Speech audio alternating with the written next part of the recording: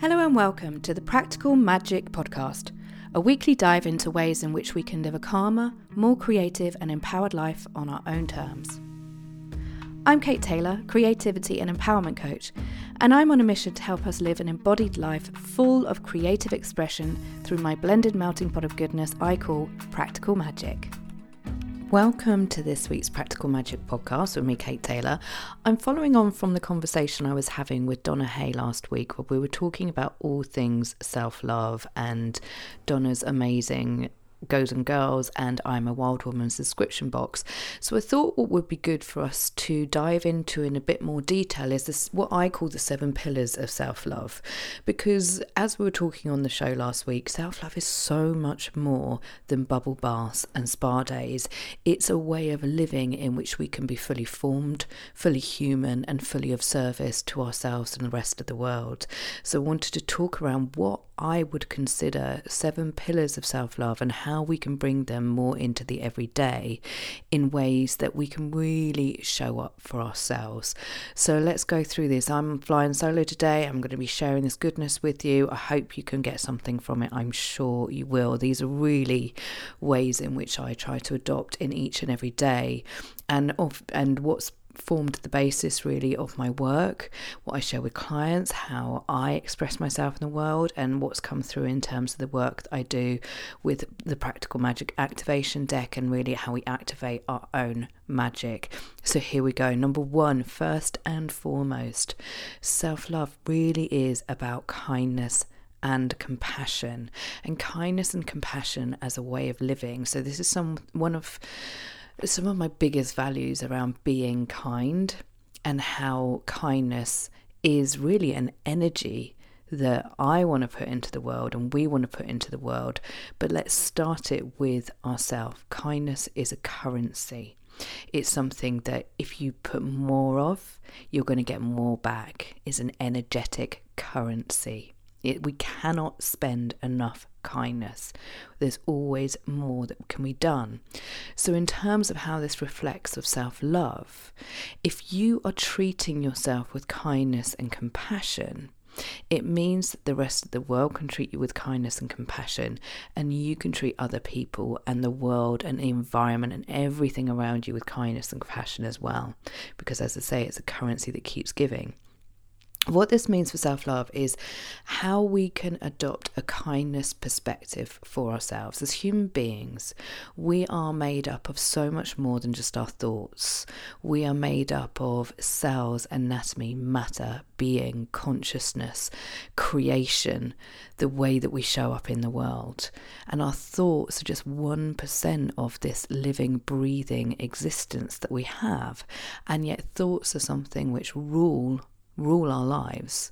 I went to a talk with Ruby Wax not so long ago and been reading her book about how to be human, and the way that she describes our thought process is that we are absolute Teflon for negativity, Teflon for the good stuff rather. It means that any time something comes in good for us, it just slips right off, and yet we are Velcro for all of that negative shit that comes our way. And it's not our fault. This is the way that as human beings we've evolved. We've had to be on guard in case we were chased down by the lions coming out of the cave or the saber-toothed tigers. However, in the world that we live in, though that fear factor, the way that we're programmed, comes in many different forms, and quite a lot of the stuff that just isn't useful for us. So how can we adopt kindness and compassion, and knowing that these negative thoughts are going to be on constant loop? And how can we adopt our self-talk through the lens of kindness and compassion? One of the cards that I have in the deck is the Romanticize card, and it invites you to actually put on heart-shaped glasses and look at the world through a different lens. So how can you look at your thought processes and the things that you say to yourself with that heart-shaped lens in mind, with the view of love in mind? So how can you adopt kindness and compassion for yourself? Number 1. Number 2 on the 7 pillars is how we really show up for ourselves in living a fulfilled life by our own efforts. So we know that when you do something, when you've created something, when you've had hand in creating something which was of purpose, which was of benefit to you, that you empowered, then there's so much more fulfillment than when something external is given to us. It's the difference between going out and earning your own money versus winning the lottery. Now, yes, winning the lottery may be a quick win. It may give you riches beyond your wildest dreams. It may give you tenner. But there's something that's shallow in that we haven't earned that. Now, that doesn't mean we have to hustle to earn the money, but it's about being in alignment and in fulfillment in the world that we want to create for ourselves, and doing so by taking actions and creating that on our own merit. This is why I always talk about how we can empower ourselves to take action to make things happen, not seeking answers everywhere else and somebody else giving it to us, because it bounces off. It doesn't go in. There is something that is a detachment and a disconnection if we don't do things by our own efforts. Number 3, probably one of the most important things in the 7 pillars of self-love, is around living unapologetically. You will hear me bang on about this for days. I'm not going to stop. Self-love is the ultimate act of showing up in our fully expressive and creative selves. Because when we're fully us, there's more that we can give out to other people. There's more resilience for ourselves. There's more ways that we show up, more ways that we create, more ways that we're less than or make ourselves smaller. And yeah, it can be hard, but we start with really simple actions by watching out where we're showing up in terms of our negativity towards how we express ourselves, where we're keeping ourselves small, where we're using apologetic language, where we're holding ourselves back and not fully expressing ourselves, whether that's verbally, whether that's how you dress, whether that's how you interact with people for fear of judgment. All of those things keep us small. All of those things hold us back from living our fully expressed selves. And therefore, to do that is a detriment to the love that we can show for ourselves. So living unapologetically is a way that we show love. So that fear of judgment is fear of not loving ourselves enough, a fear of holding ourselves back. So live unapologetically. Notice where you're holding yourself small, and how can you bring kindness and compassion and love for yourselves by showing up, because only you're going to do that. Nobody can do that for you. Number 4 is acceptance of the whole self, or if acceptance feels like too much of a big thing, at least appreciation of the whole self. This is appreciation of all of the bits of ourselves, all of those parts of ourselves, the loved, the unloved, the shadow, the light, everything in between. It's the failures and the fuck ups, it's the celebrations, it's the wins, it's all of it. It's our weaknesses and our strengths, because we got this weird perception that in order to be lovable, it means that we've got to get shit right all the time, that we've got to be perfect. When I am this person, then somebody will love me. Well, actually, in order to have other people love us, let's start with the self.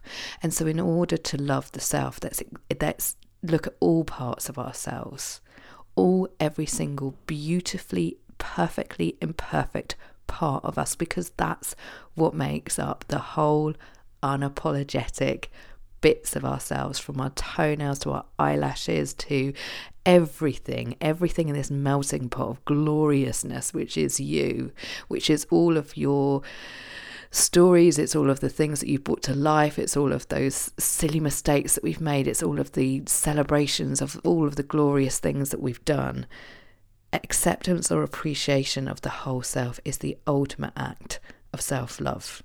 All of it, nothing is wasted.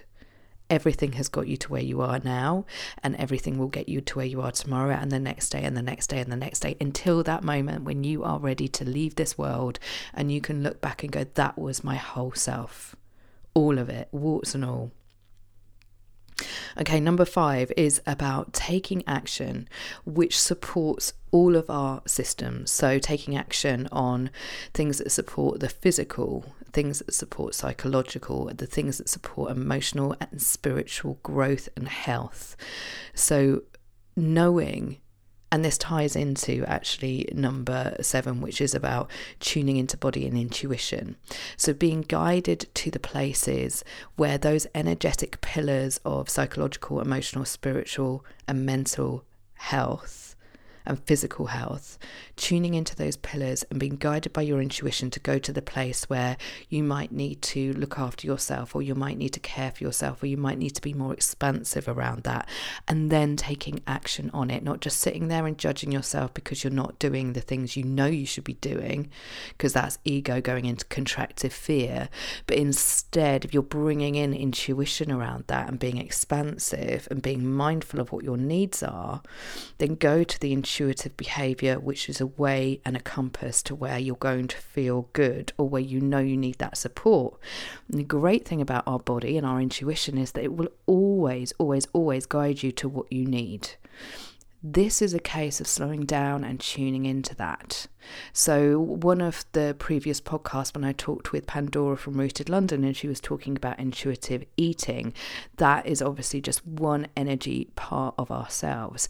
When you stop and listen into all parts of you, this wonderful subconscious mind that you've got, this wonderful intuition that we've got, which we can tend to ignore, which is an act of not self-love, the opposite of. When we're guided by intuition to go to a place of love for the self, just be quiet, tune in and listen in. The body will guide you to where you need to go.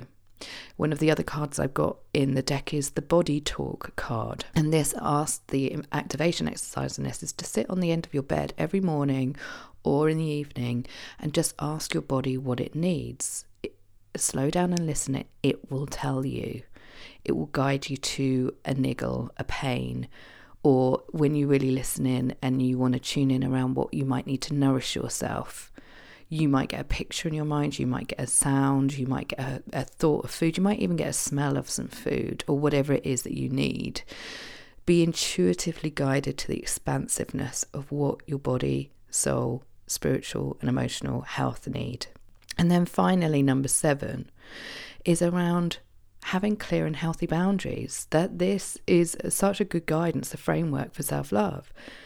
Being clear on what your needs are, first and foremost, and what those boundaries are that you need to put in place to get those. So the boundaries don't need to be made up of hard, firm brick walls. It's really about getting clear on where your yeses and your nos are. So being guided again to tuning into where you might be feeling resentment, where you might be feeling frustration, where you might be feeling overwhelm. And again, stop and listen. You will be guided to where, whom, or what is causing that. Most often it's us, because we're saying yes too often. We're being the people pleasers. And we put it on other people saying, oh, well, they're just putting too much on my plate. But then we've got to get clear on where are we allowing that to happen? And where are we not being clear enough on our no's? So no is a complete sentence, but if that feels too harsh, then how can you bring in more of the soft no's? So when somebody else is putting in a demand on you, instead of just saying no outright and fearing the repercussion, then go to a place of compromise. Where is going to be the win? So you might say to that person, that's not going to work for me, but what I can give you is this. So get used to saying that's not going to work for me, but what I can give you is this. Be clearer on your boundaries and make it known if you are going to set out new boundaries. So saying to somebody, I may not be available for that anymore, but this is what I'm available for. And they overstep that mark and they keep putting that back on your plate. Being firm and being clear when it happens. Reminding them, because they've probably forgotten. Just to reiterate, I wasn't able, let you know I wasn't able to do that, but I am able to do this. And just keep reiterating it. It builds up your strength, it builds up your resilience, but it also makes it clear to other people where your boundaries are too. I've met some incredible people along the way who have been really strong and firm in this, not in an offhand way, not in an unkind way, again bringing in kindness and compassion, but just saying, this is how I operate. I leave work at this time because of X, but what I can do is I can do this for you before I go. Is that okay? And then you're in agreement about that. You can see the difference between somebody just saying, no, I'm not doing that, full stop. So let's do a quick recap of the 7 pillars, because these are things that you will find ways to bring into your everyday. Kindness and compassion, always. Living a fulfilled life by your own efforts. Doing it your way, living apologetically, because you're only you. Why wouldn't you be a full of expression of yourself? Nobody is stopping you from doing that, whatever you might feel. They're not. Acceptance, or at least appreciation of the whole self. Taking action which supports your physical, psychological, emotional and spiritual growth and health by tuning into the guidance of your body and your intuition, slowing down and listening. And then finally, having clear and healthy boundaries. Now, I know there's loads of other things in terms of this whole idea of self-love. These are just my pillars. You will have your own as well. I love getting involved in this conversation, so it would be great to hear what you think as well. That is it from me for this week. I am joined by a really special guest next week. I suggest you have your tissues ready. It's a very emotional podcast that I recorded a few weeks ago with a darling friend, Lorna. Do tune in for that next week. I can't wait to share more. It's a really important conversation that we're having. And just if you have enjoyed the show, please do go over, if you're listening on iTunes, to rate, subscribe and review. It always really helps getting involved in these health and well-being and self-love conversations to help other people find them too, because you never know who's going to need it. And finally, just to share with you, I've got some amazing events next year. I can't wait to share them with you. First off is going to be the Activate Your Magic for 2019 down in Worthing, which is where I live, so come down to the coast. We're going to be spending the day on Saturday the 12th of January creating goals with soul for the year ahead. We're going to be magnetising those to make some more intentions, make them really powerful and create some action for those, and then embodying those, so using movement practices to let all of our energetic systems know that we are ready, primed and willing for action. So you can find out more on my website, katetaylor.co. Go to the Speakings and Event page, you'll find it all there. That's it from me for this week. I hope you've enjoyed the show. I will speak to you again next week, wishing you a week full of self-love for all parts of you. Take care.